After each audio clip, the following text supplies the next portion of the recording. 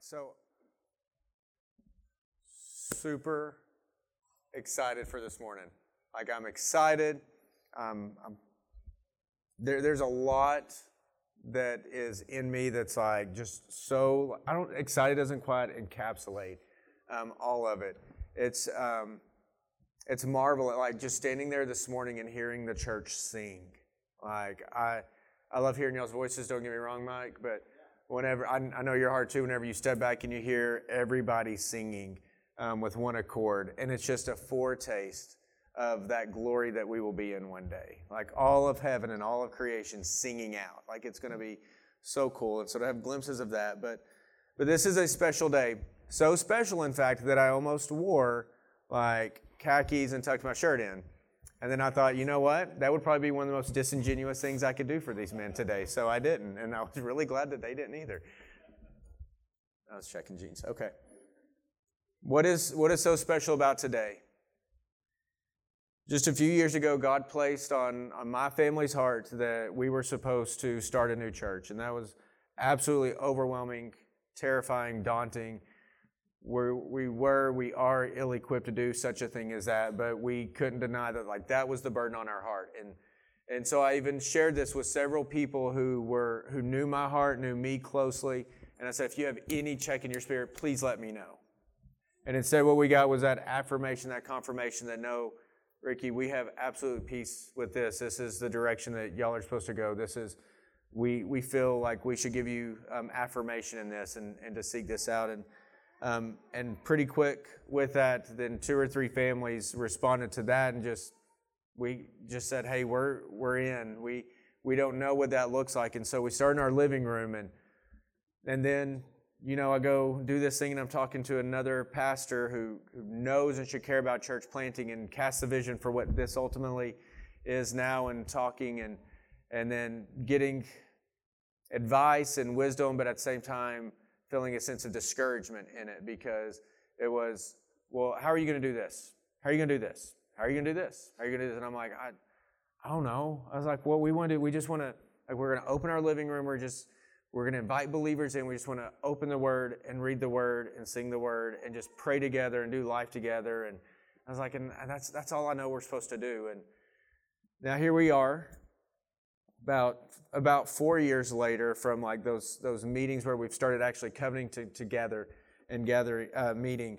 And we see, I know Andy sees this, we've talked about it, we see the faithfulness of God in all those things that He put before us all those years ago in our living room meetings. From the beginning, Acts 2:42 through 47 has shaped our desire to be a church that clings to the 4 simple essentials, which is to be devoted to God's Word, gathering with God's people, honoring the ordinances, and prayer. From the beginning, Matthew 9:36 has shaped our desire to be an attentive and intentional set of elders who care for the people God has gathered into Cross Life Fort Smith so that they are not helpless or harassed or like sheep without a shepherd. From the beginning, Ephesians 4:11 through 16 has shaped our desire for how we shepherd, which is to do so in such a way that we can equip the saints to do the work of ministry, wherever that ministry is, however it looks, and in doing so, freeing the members up to actually function as the body of Christ to the fullness of His glory. And so today we get to see the fruit all around all of us as we have clung to those 4 essential things, and God has indeed grown His church. That as we have shepherded, God has protected and grown His church. And that as we have striven to equip the saints for the work of ministry, and we do this primarily through the systematic teaching of the Word, the Lord our God has provided for His church body as it grows. So today is all about honoring the Lord through the recognition of men who meet the biblical qualifications of deacons and elders because of the gracious work of God in their lives and in the life of His church. So today we're going to publicly be recognizing and installing additional church leadership to Cross Life Fort Smith by recognizing and appointing Matt Jarvis and Trent McKinley as deacons, and by recognizing and appointing Mike Brown as an elder. That's what today is all about, the faithfulness of God through these men in their lives and their families, but for His church as He continues to grow us all. Let's pray. Lord, we are recognizing and appointing men into offices for Your church. Or this is not to celebrate these men, Lord. It's to recognize that you have done a work in them, and we believe that this is biblical. We believe it is biblical to recognize the work that you have done in men and women, Lord, as you lead them to serve in different capacities. But Lord, you know the fullness of my heart in this. And Lord, you know the foolishness of my heart in this. So Lord, protect me. Protect our hearts as we walk through this. And Lord, may we rest not in the foolishness of men, Lord, in the wisdom of how a church should look in a business sense, but Lord, may we rest in what your word has shown us your church should be about, which is clinging to the gospel which has saved us, saves us, and secures us until one day we will see you face to face. Lord, I thank you for this day right now, because it is the day that you have made. But Lord, it is a day that I pray you are truly honored and glorified at the end of this service and as we continue to go forward, because your name and your name alone is the only thing we want praised. Lord, guard my heart, guard our hearts, Lord, and lead us to fullness of joy and understanding in your word and in your works. Amen. All right, so everybody turn to 1 Timothy chapter 3. We're going to move through Scripture. We want to clarify again what a deacon is, what an elder is. And then we're going to move towards ultimately praying for them and over them at the end of the service. And then we will go out with yet a song and a Scripture to walk in all of His ways. All right. 1 Timothy chapter 3.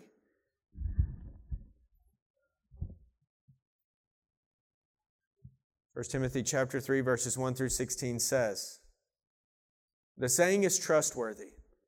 If anyone aspires to the office of overseer," which is translated elder, bishop, we use pastor in America. So if anyone aspires to the office of overseer, elder, pastor, bishop, he desires a noble task. Therefore, an overseer or elder must be above reproach, the husband of one wife, sober-minded, self-controlled, respectable, hospitable, able to teach, not a drunkard, not violent, but gentle, not quarrelsome, not a lover of money. He must manage his own household well, with all dignity, keeping his children submissive. For if someone does not know how to manage his own household, how will he care for God's church?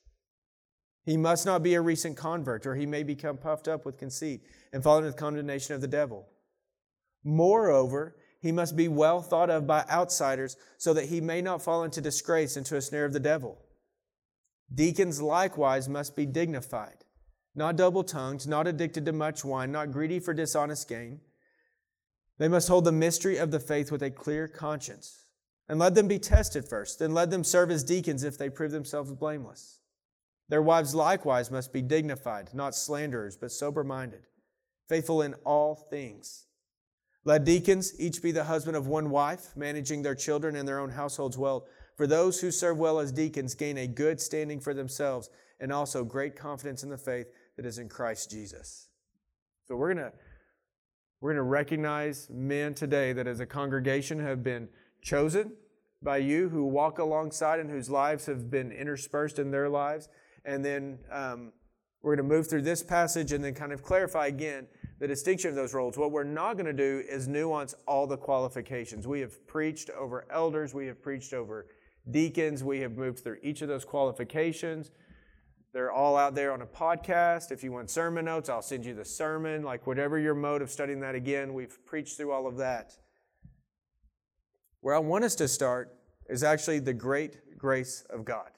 Before we move in to the deacons, to the elders, let's talk about the great grace of God. Two ways. The great grace of God for our good and for His glory. And then the great grace of God for His church, for His glory.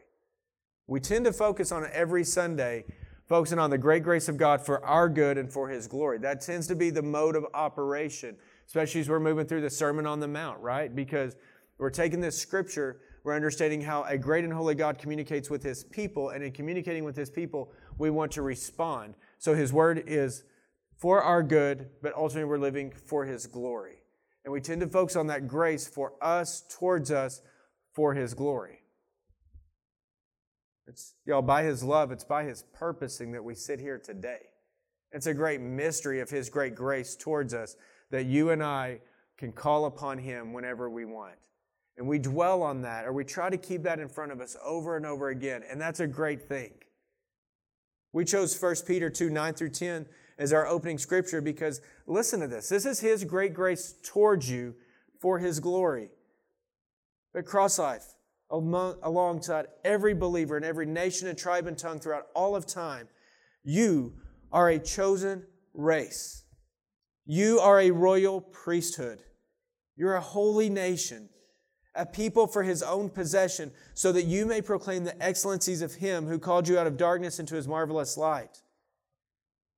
Remember this. Once you were not a people, but now you are God's people. Once you had not received mercy, but now you have received mercy. That is God's grace towards us for His glory. But I think sometimes we neglect this. His great grace for His church for His glory. Here's what I want us to not miss today. It's so easy for us to do. It's His great grace for His church for His glory. Look at how great God's love is for us, that He cares for people so much that He provides leadership for His church. And He didn't just say, okay, you've been saved, now go gather and figure it out. But He says, here's my great grace towards you, and that as I save you and as I gather people together, I will provide the words by which you can rely on for qualifications for biblical leaders. Here is what I want to lead the church. God's Word is so clear. Why don't we ever cling to it anymore? We create our own qualifications, our own criteria. We require degrees. We don't look at characteristics, at the character of the person. God's Word says, here is what I desire in those who will lead my church of my people. Does that make sense? You understand the grace of that? He tells us exactly what He wants. And then you know what He does? Is He equips men and women to be able to fulfill these by His Spirit. He richly provides for us as we gather. Not individualistically, though He does, but corporately as we gather. His grace is there. And why? So that the church has leaders, so that the church can remain to be devoted, so it can be a buttress of truth in a shifting culture, so that His people can hear and know the Word, so that His glory can be proclaimed. God's great grace for His church is that He didn't just say, go figure it out. He said, gather and I will equip and provide. And He has. He has provided and He protects His church. May we never forget that. When we forget it, we begin to strive. We begin to toil. We begin to put structures in place that we think will actually support His church and make it stronger. But anytime we neglect the Word, and I'm going to go all the way back to neglecting the words by which leaders should be qualified because they are from God and they are for our good, then His church will stray. You and I should desire leaders who meet the qualifications of 1 Timothy 3 through, how far did we go today? 3 through 13. That's just my heart. I'm just going to kind of hit a hard stop there. I'm just going to keep moving. I want you to hear Jethro's advice. I need you to go to Exodus. First off, Jethro's a cool name that we don't use anymore, and we should. We should have named one of the kids Jethro. Instead of Jackson, it's Jethro. Okay. Go to Exodus chapter 18.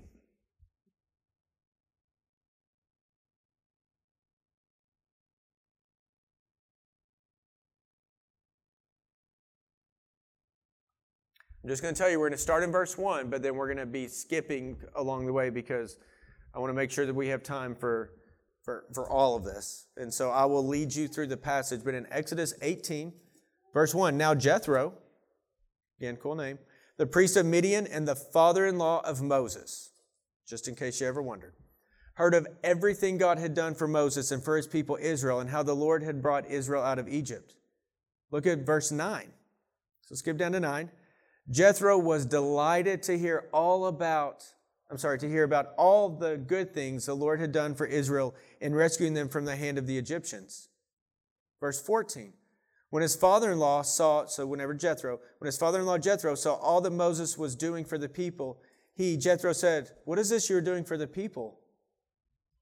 Why do you alone sit as judge, while all these people stand around you from morning till evening? Verse 15, Moses answered him, because the people come to me to see God's will. Look at verse 17. Moses' father-in-law replied, what you are doing is not good. You and these people who come to you will only wear yourselves out. The work is too heavy for you. You cannot handle it alone. Listen now to me, and I will give you some advice, and may God be with you. You must be the people's representative before God and bring their disputes to Him. Teach them His decrees and instructions, and show them the way they are to live and how they are to behave. But select capable men from all the people, men who fear God, trustworthy men who hate dishonest gain, and appoint them as officials over thousands, hundreds, fifties, and tens. Did you catch all of that? So here's Moses, God's representative, and God did absolutely call Moses to be the representative of the people. And then here comes the father-in-law with some advice. But if we look at it, it's actually not it's not just advice, it's godly wisdom. And we see Moses respond to that. And from this point, we actually see a plurality throughout Israel of leadership. And to just bring it home, for us today, we see that a healthy church also has a plurality of elders and deacons, though there may be one lead pastor. But that one lead pastor does not reign and rule over all the other leaders in the church, but is one of the elders. And so we see a healthy biblical model from the beginning to the end that there must be a plurality of elders, there must be a plurality of deacons, and every time you see them all throughout Scripture, you're going to see the S on there, which dictates that there is a plurality of them. But the plurality of elders is a biblical concept that we have preached on before. For simplicity's sake, just know that it's all throughout there, but begin to study this on your own or ask for the notes. But I just want us to go back to Jethro's advice.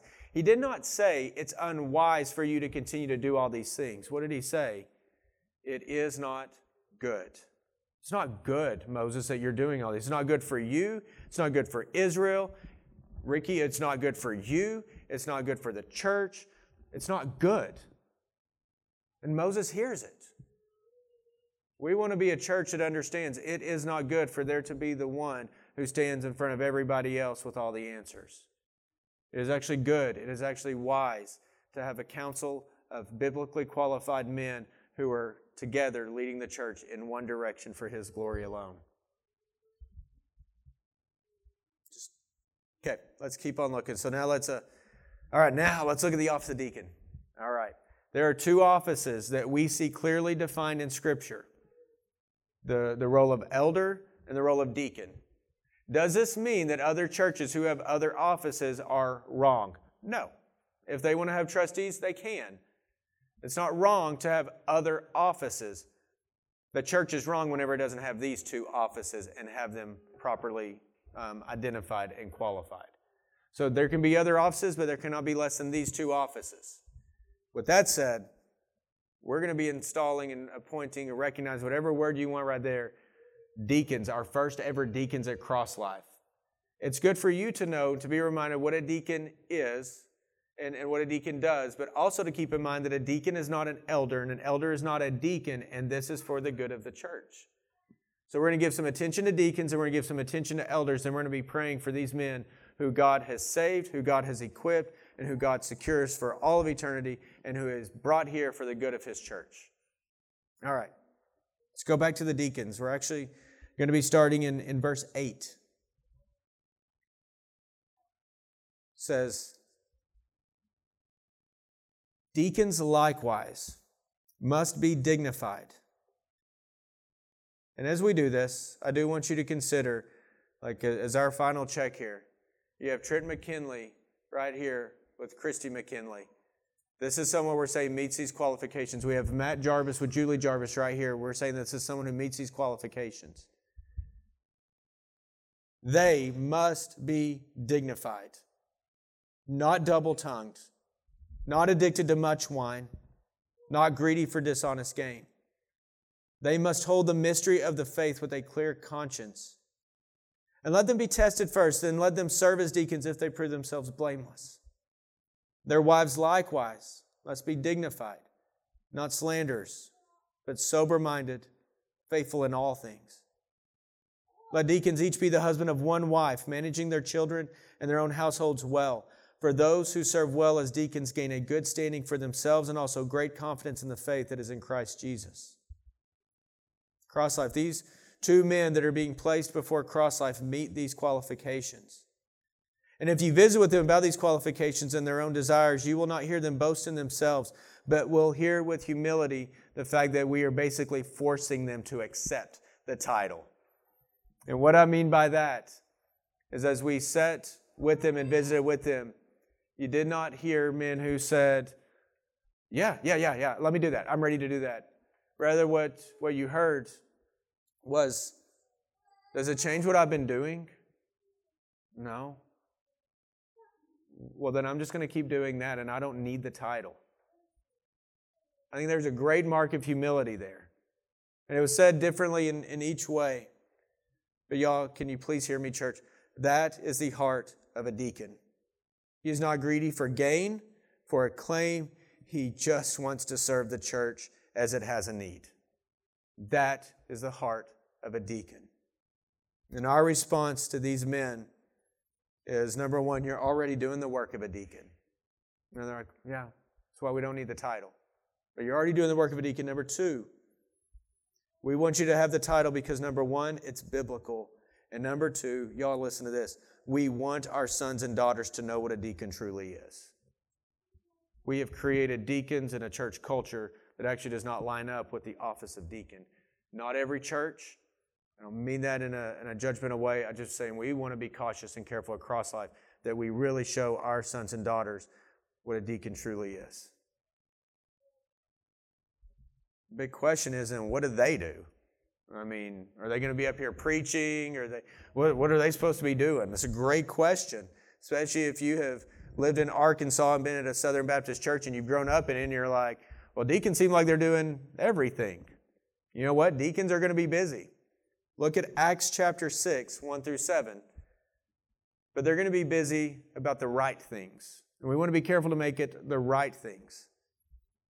Acts chapter 6 is really our best sampling of what deacons do.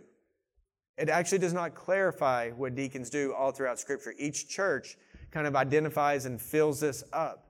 And so we've been talking, we have understandings that I'm going to share with you, but it's what we see in Scripture. So in Acts chapter 6, the church is growing. Okay, so Acts chapter 6, verses 1 through 7. In those days, when the number of disciples was increasing, the Hellenistic Jews among them complained against the Hebraic Jews because their widows were being overlooked in the daily distribution of food. So the 12, the apostles, gathered all the disciples together and said, it would not be right for us to neglect the ministry of the Word of God in order to wait on tables. Okay, real quick, if you're not careful, you read the wrong motive there. You're like, wait a minute. They think that they're too good to serve the widows and the orphans. Isn't that pure and undefiled religion? That's not what they're saying. They know that the Lord who saved them is also the one who stooped to wash the feet of His disciples before He was betrayed. They know this. They know even more so, though, the importance of the spiritual needs of the disciples going forward. And they said, look, we're looking all around at the body of God, the body of Christ that He is building, and we are called to do this. Right? So they're not saying we're too good for it. May that never be what an elder at this church says. They're never saying we cannot do that. They're saying we have a higher priority right now, and that's to keep teaching you the Word. Okay, so right perspective there. Verse 3. Brothers and sisters, the apostles say, choose 7 men from among you who are known to be full of the Spirit and wisdom. We will turn this responsibility over to them, and we will give our attention to prayer and the ministry of the Word. This proposal pleased the whole group. They chose Stephen, a man full of faith and of the Holy Spirit, also Philip, Prochorus, Nicanor, Timon, went into, Lion King there for a moment. Great movie. Parmenas and Nicholas from Antioch, a convert of Judaism. They presented these men to the apostles who prayed and laid their hands on them. So the word of God spread. The number of disciples in Jerusalem increased rapidly, and a large number of priests became obedient to the faith. Y'all, this passage illustrates what is considered the origin of deacons. These 7 were chosen to meet the physical needs of the believers. So here's what we say, that the deacons lead by serving. They are leaders in the church, but they lead by serving. What are the physical needs of the church so that the word can be studied and delivered and applied by the elders? That's the heart of the deacon. What can the deacon, what physical needs, what matters can be handled so that the elders are able to handle the spiritual needs of the church? Another way to phrase it would be this: what are the physical needs of the church? This is for the deacons, so that the spiritual needs can be met. This is for the elders. Because as we gather, we're gathering on two different levels. There is absolutely spiritual warfare going on. We see the physical, but even as we preach, we would be ignorant to believe that Satan does not hate and Satan is not striving to distract us from the very word that is being preached right now. Elders care for the spiritual life, the spiritual nature of the church, the spiritual nature and life of the church. And deacons care for the physical needs so that the word and prayer can continue going forward. I think what we kind of start bringing this together, deacons should not be known for their titles, but for their hearts of service. And in this, they so honor the Lord who saved them and His church. As Christ so washed the feet of His disciples, so the deacons are ready to humbly serve Christ's followers and His church today. Y'all, it is an honor to serve as the Lord served. He laid aside His glory so that He may come to serve and not to be served. And this is what a deacon is. And we're saying that these two men are deacons. Their heart is to serve the saints. Please hear this. The work of a deacon is a high and holy calling, so that others may know and glorify Christ all the more. And these two men, Cross Life, Matt Jarvis and Trent McKinley, are two men who not only exemplify these characteristics, you've submitted their names to us, but who have been chosen from among you, and who will be prayed over and recognized as deacons so that God's glory will be more manifest in His church. They have the full approval of the elders and the full approval of the church. Our desire then, as elders, is that God, through their ministry, awakens and continues to equip more men and women to serve as deacons in the coming years. Let's talk about elders. What are the qualifications for an elder? We've been talking about deacons. As you're going to flip all the way back to 1 Timothy, and as you're flipping, I want to clarify something. Ricky, if a deacon is such a high and holy calling, why have we not had deacons until now? If it's a biblical office, why has Cross Life not had one? Because it's better to have no deacons than the wrong deacons. We care so much about leadership and honoring the word that we waited until the Lord said, now is the time that you are going to be doing this. Whenever the physical needs and the schedules of the church get to be too much, then I will pray. And we've rested in that. And so here we are. All right, everybody's back at 1 Timothy. What are elders? What do they do? What are their qualifications? 1 Timothy chapter 3. And we are saying, church, that Mike Brown right here sitting next to Anna, his name has been brought forth as an elder.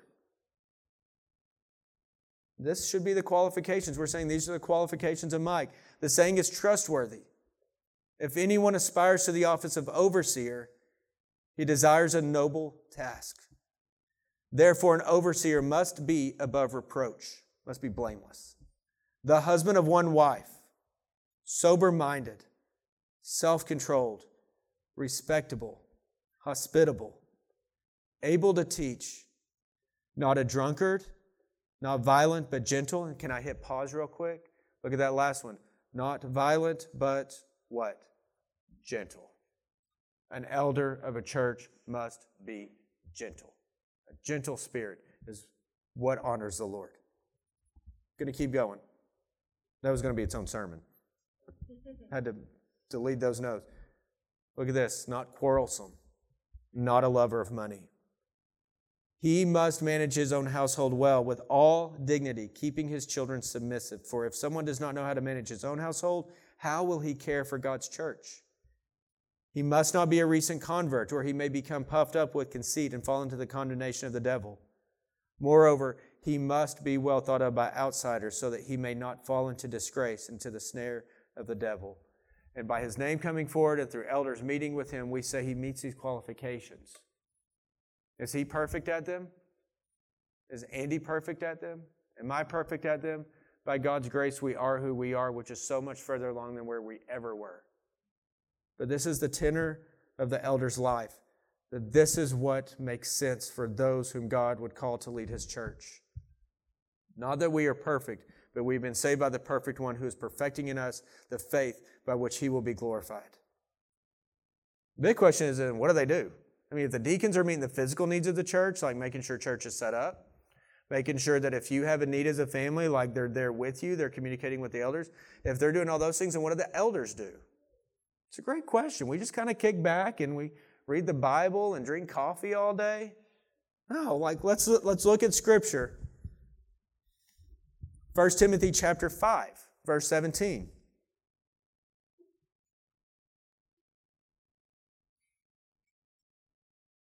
First Timothy chapter 5, verse 17.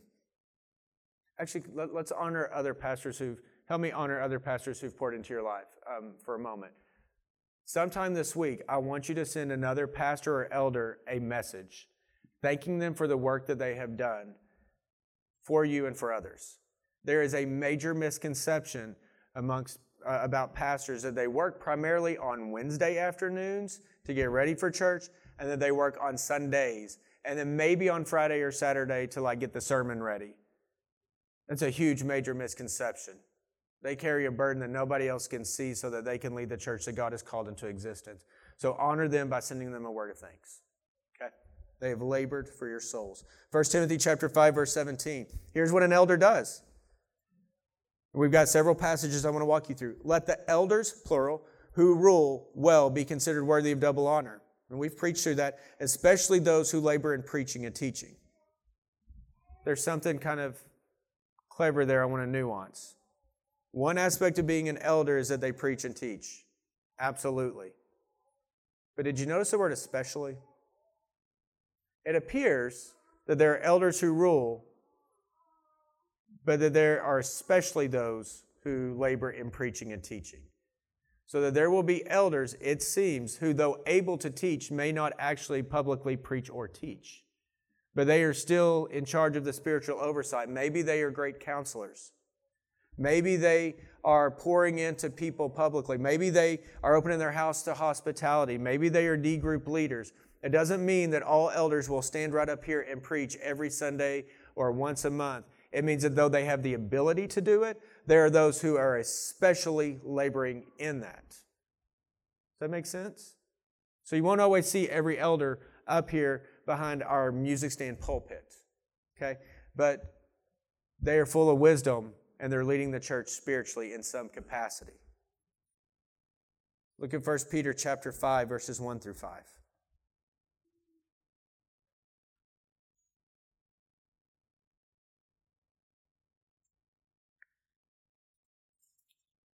First Peter 5, verses 1 through 5 say, "So I exhort the elders among you," elders plural, "as a fellow elder and a witness of the sufferings of Christ, as well as a partaker in the glory that is going to be revealed." And here's what he says. He's saying it to the elders. "Shepherd the flock of God that is among you, exercising oversight, not under compulsion, but willingly as God would have you. Not for shameful gain, but eagerly. Not domineering over those in your charge, but being examples to the flock. And when the chief shepherd appears, you will receive the unfading crown of glory." Look at verse 2. The elder is to shepherd the flock of God that is among you, exercising oversight. That means that the elders are to watch over the church. The deacons are meeting the physical needs of the church so that the elders can think about the church and pray for the church and make sure they're carefully watching over it. And so there's some qualifications there too. They're not to do it under compulsion. They're not to be domineering. They're not to seek shameful gain. But you know what they are to be? Look in verse 3. To me, this is the mark of an elder. They're examples to the flock. You and I should be able to look at the elders of a church and see that this is what faithful living for God looks like. Though flawed in the flesh, a heart completely devoted to God. So an elder is one who shepherds a flock. And if you think of shepherding a flock, you think of Riley, a shepherd in the middle of a field and a flock of sheep all around them. And he's got his crook, right? He's got the shepherd's crook. So he can bring them back in, so that he can direct them, so that whenever he's weary, he can continue to plod on, so that he can fight off enemies. That's what the elders do. They walk with the sheep. They are not an elite group. In fact, this was one of the conversations of the deacons and the elders, is that we want to clarify that in installing and recognizing new and appointing new leadership, this is not some elite group of super Christians, and we've somehow elevated ourselves to here. Let it be clear, the shepherds walk with the sheep and are amongst the sheep. The shepherds smell like the sheep. And the shepherds get bit by the sheep. You know why? Because the sheep are right there with them. And so it just is how the church should work. The elders are not an elite group. The deacons are not a gatekeeper for the elders. You don't go to a deacon to talk to one of the elders. You don't talk to one of the elders to talk to a deacon. They are men and women much like you and I. But they have been equipped specially and uniquely for His body to serve in this capacity. And they may very well go to another church at some point and never serve as a deacon or an elder there, because that's not how they are to fulfill a role at that body. But elders are to shepherd the flock, exercising oversight and being examples. This example is in church, it's in their faith, it's in their speech, it's in their conduct, it's in their character, it's in their marriage, it's in their service. You and I should be able to look to an elder and see that that's what a godly man looks like. I realize that seems very self-serving, but I say it with a heavy weight, knowing that you're all looking at me right now. That's not my heart. My heart is that as we install elders, that we are installing or appointing men who are examples of the faith. Look at 1 Thessalonians.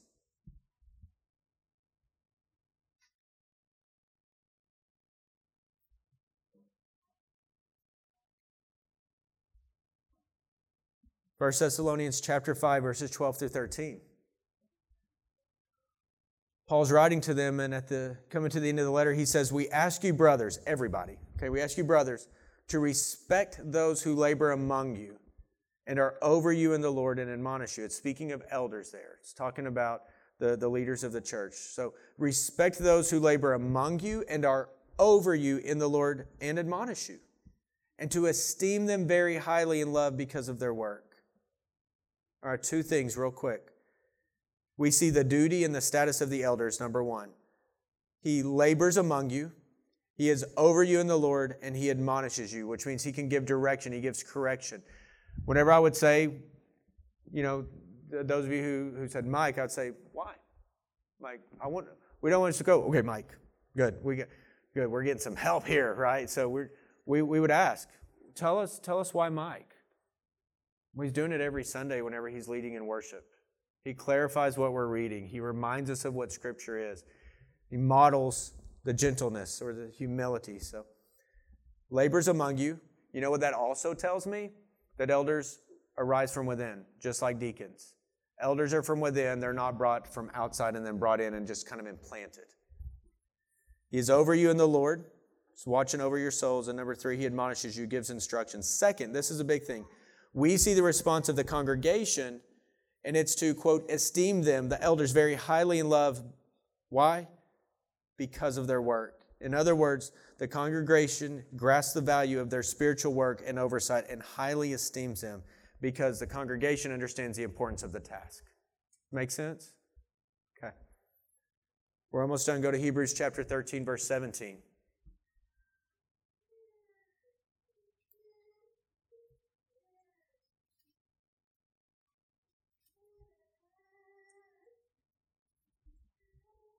It says this, Hebrews 13:17. This is a heaviness that gets laid upon the elders.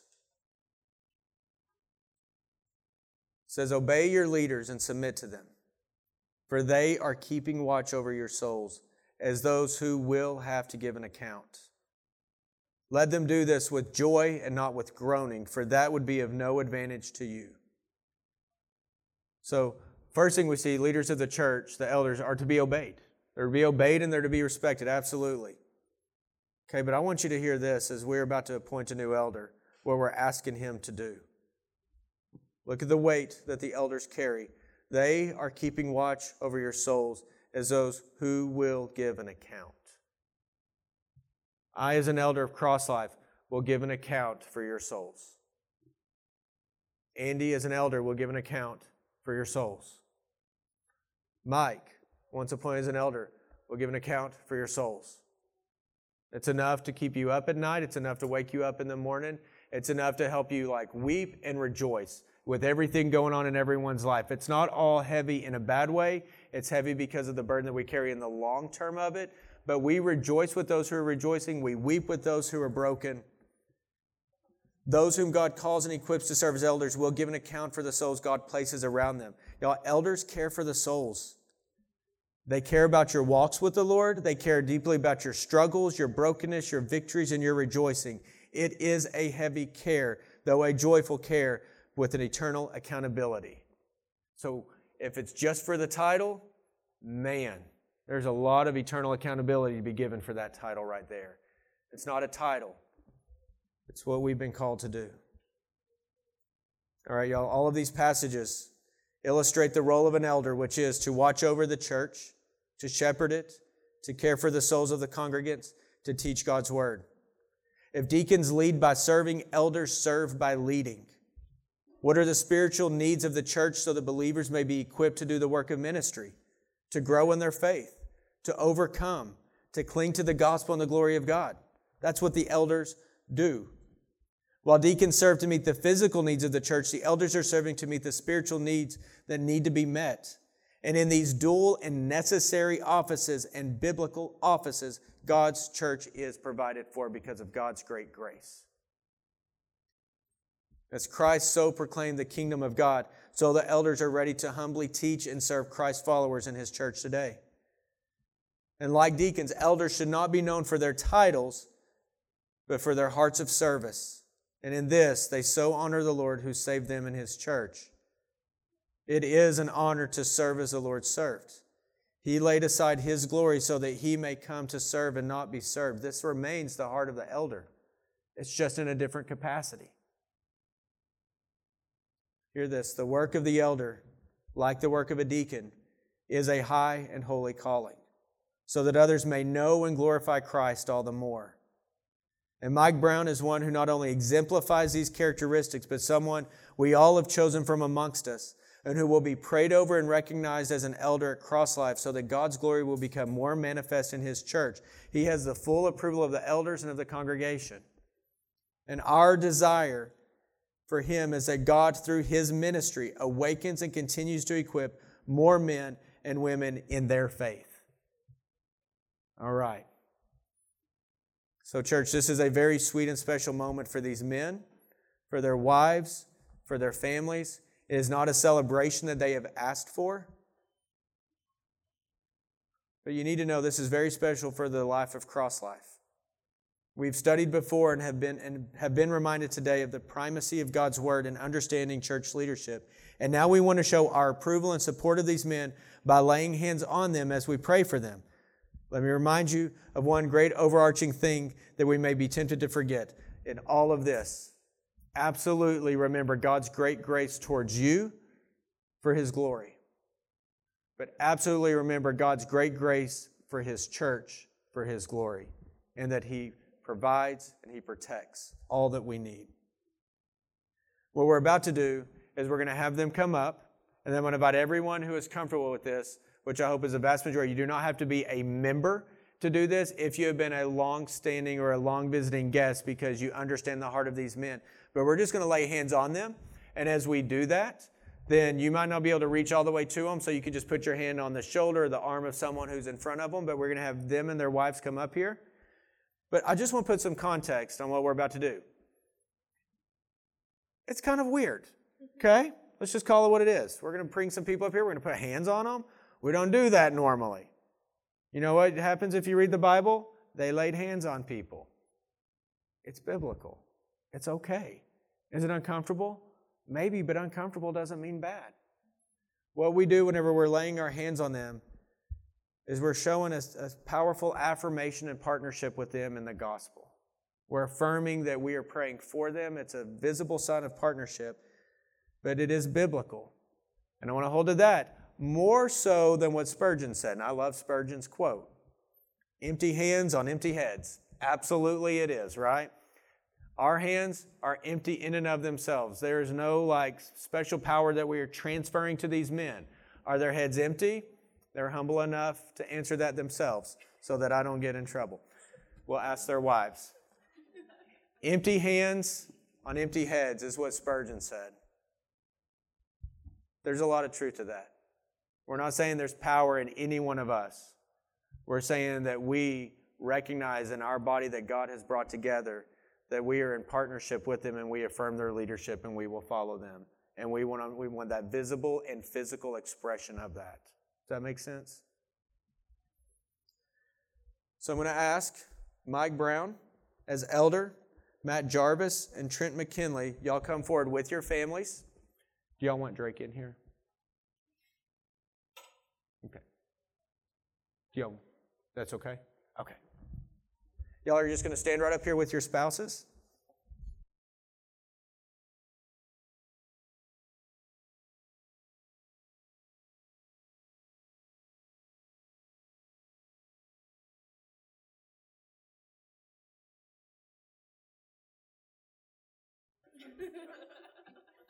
Let me get the notes back out. All right. I'm going to ask you to all come up here, if you will. And I realize you only have two hands, or, you only feel comfortable using one. There's six. I get it.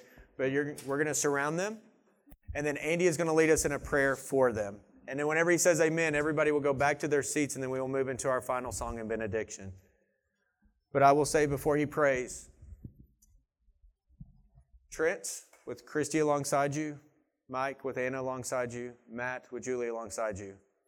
It is an honor to be able to do this today, and we're excited to be a part of it.